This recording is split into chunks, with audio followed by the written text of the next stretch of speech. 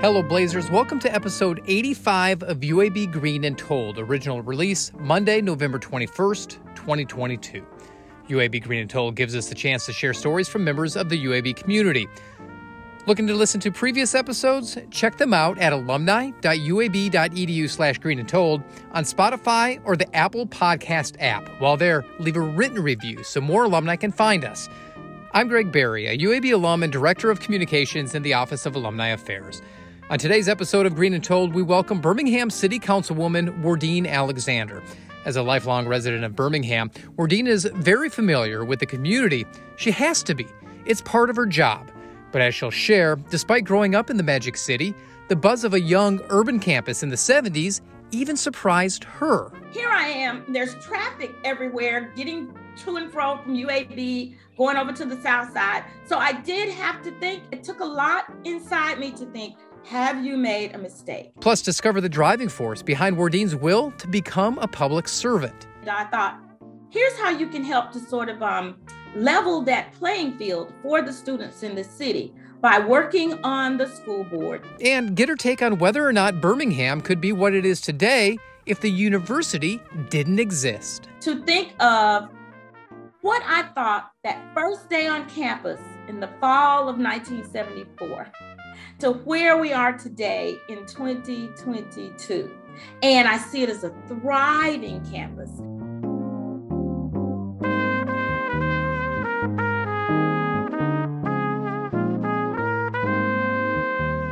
Wardeen Alexander hasn't been a lifelong politician. No, the Birmingham City Councilwoman kind of stumbled into it. Growing up in southwest Birmingham, her family always made it a point to get involved and volunteer when they could. But that could be traced to being a daughter of educators. Well, have you ever heard of preacher's kids? Sure There's have. also the term teacher's kids. So if you could just imagine the majority, I would say almost 90% of my teachers either grew up with my dad or they were educated through college, high school and college with my parents and with my dad. So that did put an emphasis on correct behavior when you're in school and when you're in the presence of your teachers. But it also, I got to see it from the other side, the nurturing, the community service, the admiration that the students and my friends had for my parents, especially my father. He was a coach, basketball coach. So just a lot of emphasis on correct behavior, getting your lesson. There was no question our job, both my sister and I, was to graduate from college and to be able to make a good living, or take care of your family, and again, work for the community. Giving back as youngsters, a lot of kids don't get into that, but that was an emphasis in your family. Why? You have to look at where we grew up. We grew up in the community again in Southwest Birmingham.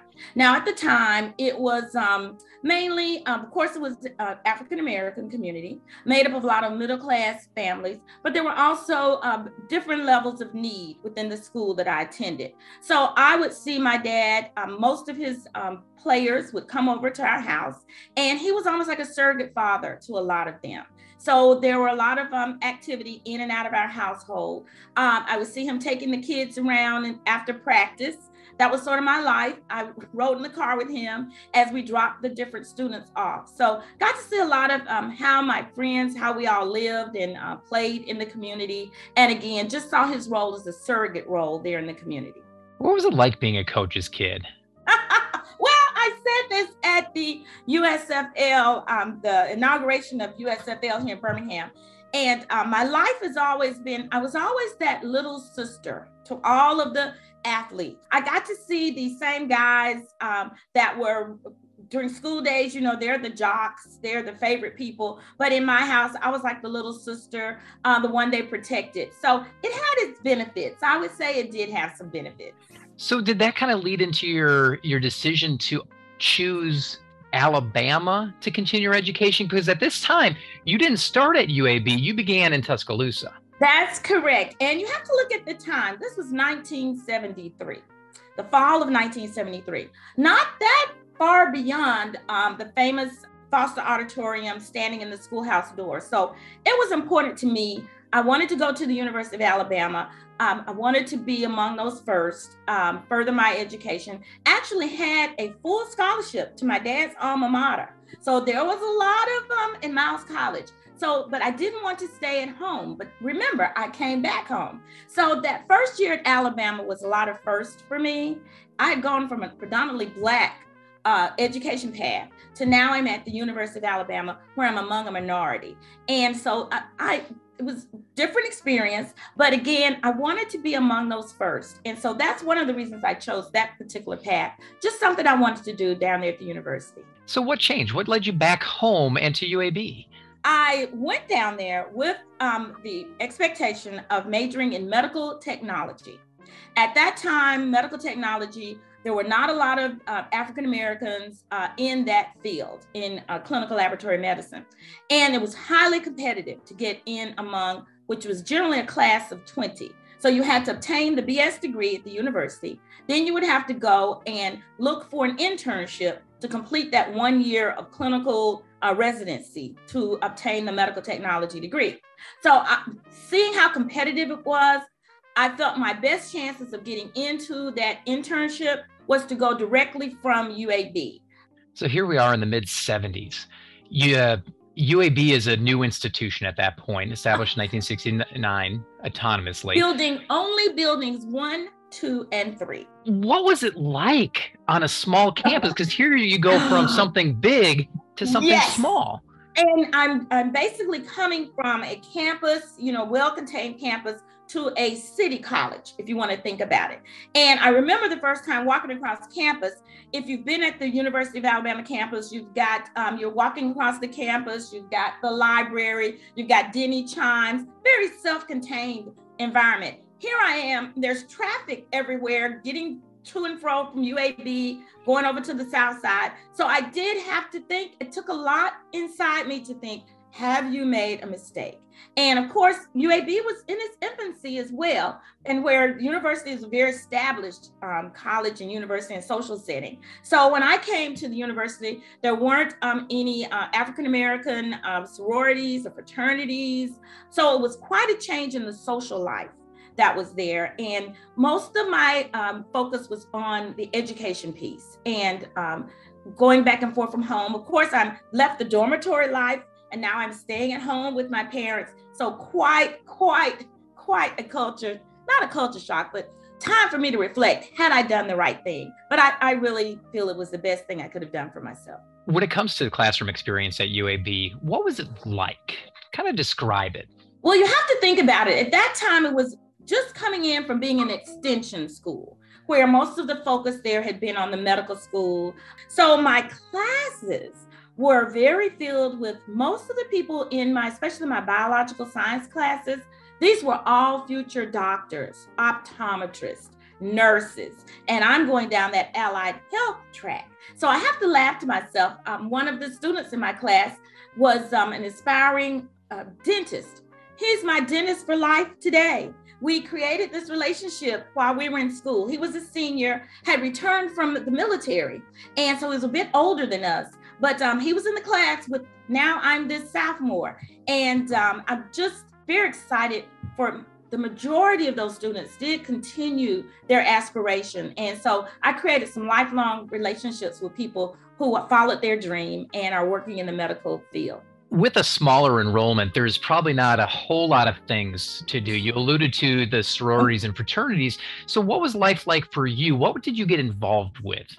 Well, I did mention there was buildings 1, 2, and 3. And I believe, one was connected to the Mervyn Stern Library, which is where I did some of my work study. So there was this nucleus of students that would meet in building number 3.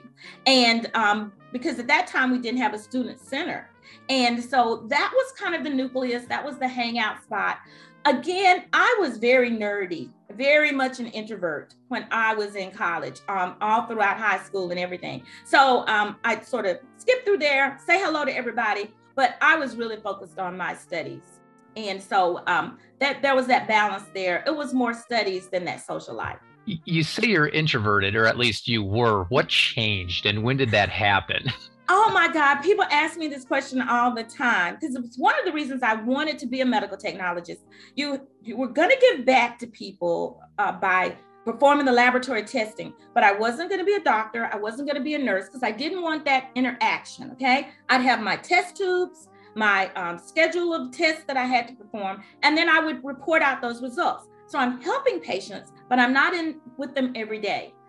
Once I obtained my degree, one of my latter part of my career, I started working in HR and I began onboarding new hires. These are new on-the-job trainees, recent college grads that now we're training them in laboratory medicine to perform work in our testing laboratory. I was fortunate to work for 2 companies that gave me a lot of training and facilitation in the classroom and speaking in front of others. And I just developed that. I got into this zone and I enjoyed the presentations. I enjoyed the feedback. It was a pleasure to me to, within 6 weeks, see someone that was fresh out of college that I had onboarded them, and now they're able to work independently. They're able to perform the duties that would allow them that career. And that just started me into that, that brought me out of that shell maybe, and gave me that opportunity to feel that by communicating with others, it could be very rewarding. So let's rewind a little bit, because here you are in the 70s, you get your degree from UAB. What was the goal? What did you want to do? Very simply, I wanted to be the best clinical laboratory medicine person working in my field. I came out, actually my last year of college, I was able to start in the career working at the American Red Cross. Again, one of many firsts. I was one of 2 of their first African-American medical technologists that worked there in the laboratory. So it was also a lot about breaking down barriers. I was very proud of the role and the training and the knowledge that I received from UAB. I carried that just very proudly. Just saying that you had graduated from UAB, you obtained that certification, and you were able to do that work. And again, I'm working among doctors, nurses, other clinicians. I was just a very proud moment. So I guess my goal was just wanting to do the best that I could do, and it had always been in clinical laboratory medicine. At what point did things kind of shift and you decided to go into politics? Because I'm guessing you never thought you were going to be in politics growing up. Ever, never. And it all sort of connects or intersects with, again, with the role that my dad and my parents had in community service. Sometimes I think it was a very selfish motive on my part. I saw that in onboarding these new hires, I felt that I saw a lack of preparation when it came to students that had come out of Birmingham City Schools as compared to other students. Meanwhile, my mother is going through, she's at a point where early phases of Alzheimer's, dementia. So we had to make that decision to move her into assisted living. She wanted to be independent, but it was important to her that we maintain her household. So I made the decision. I moved from the home that I was in, and I moved into my mother's home, the same home that I'd been raised in back in Southwest Birmingham. And so at that time, after I'd been here for about a year, the current Board of Education representative decided to resign. And so the position became open, and it was one of appointment. So I had to go, and I thought, here's how you can help to sort of level that playing field for the students in the city by working on the school board, being a member of the school board. As they're creating policy, setting curriculum, then you have the experience you had working in the laboratory medicine field. You can help them create a curriculum that could prepare our students better. And so that's why I say selfish. I wanted better students and give more opportunity for residents or for the students in Birmingham. And I thought that pathway would be by becoming a member of the school board. Don't tell anyone, but I thought it was a purely appointed position. Within 6 months of being on the school board and the appointment, then I was told, now, you know, you're going to have to run for political office to maintain this seat. And I'm like, oh my goodness.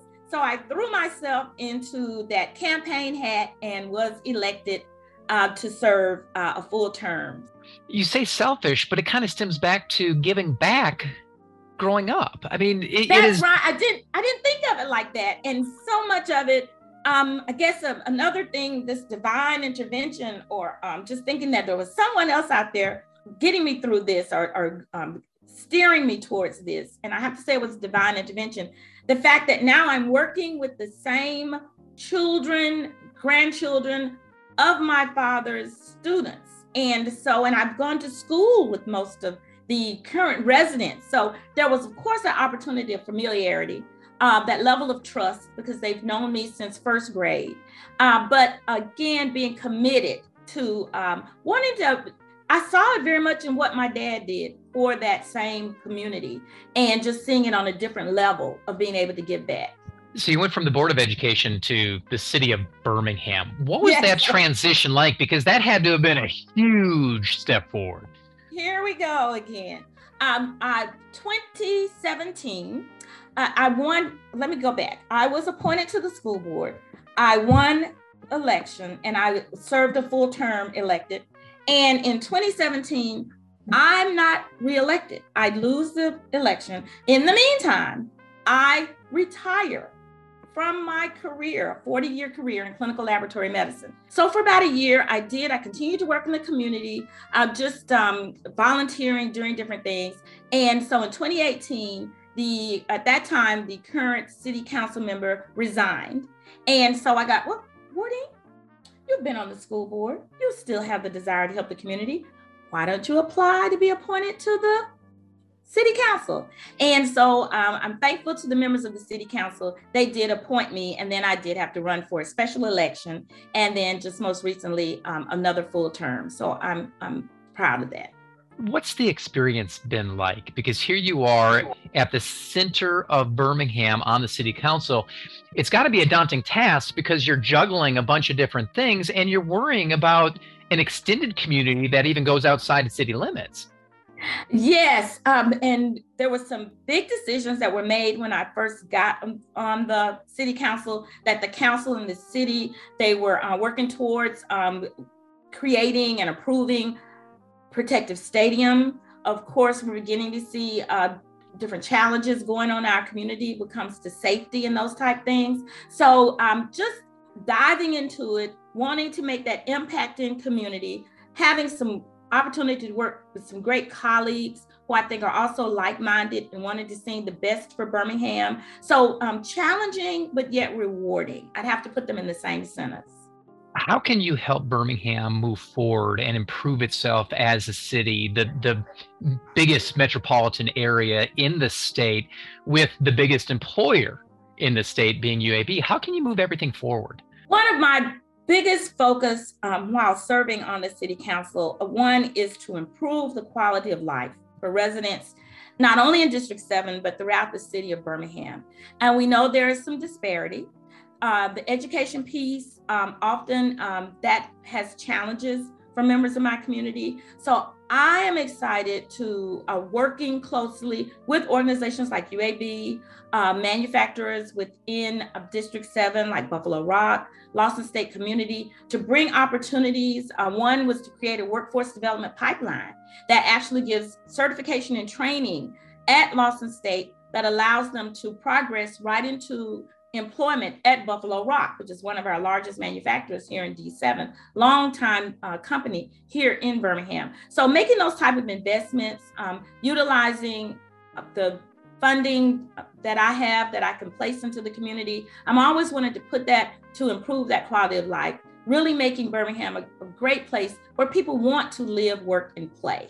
And I'm always excited whenever I can work with UAB, not only because it's my alma mater, but for what they give back to the community, how they support those quality of life issues through healthcare, through employment, through their community service of their employees. So it all just comes full circle to me. And so I'm excited to have that opportunity.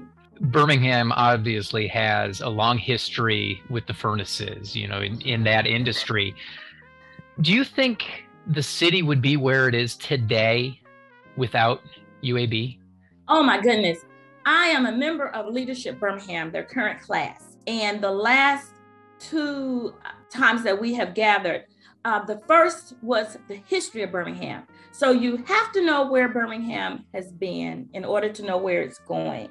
And of course, the timeline from 1871 to now, UAB was an integral part of Birmingham and the success of Birmingham. And so you can't, being again that largest employer, the healthcare, when we see the genome and the genetic research that's going to come out of the new facilities. I may not see it in my lifetime, but I'm thinking of what it could mean for my granddaughter and for once she graduates from college, and what it will mean for my son and his family, and what that research will mean.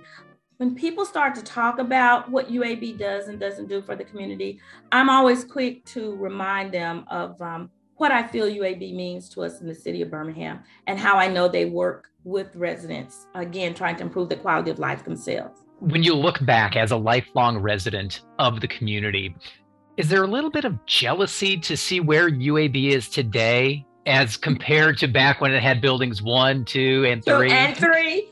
I had an opportunity to go over to the campus, and most recently, School of Allied Health Professionals. And when I think of it, was in a small little building. So not jealousy, just a strong sense of pride to think of what I thought that first day on campus in the fall of 1974 to where we are today in 2022. And I see it as a thriving campus. It's growing, the diversity on the campus, the number of students. I love it when I ride through and you have the banners that are showing all the accomplishments of the school. And it's just a tremendous sense of pride. And I feel I'm a part of that growth. I feel that I could be that poster child of here's where we were from 1969 to now, and just look at those opportunities.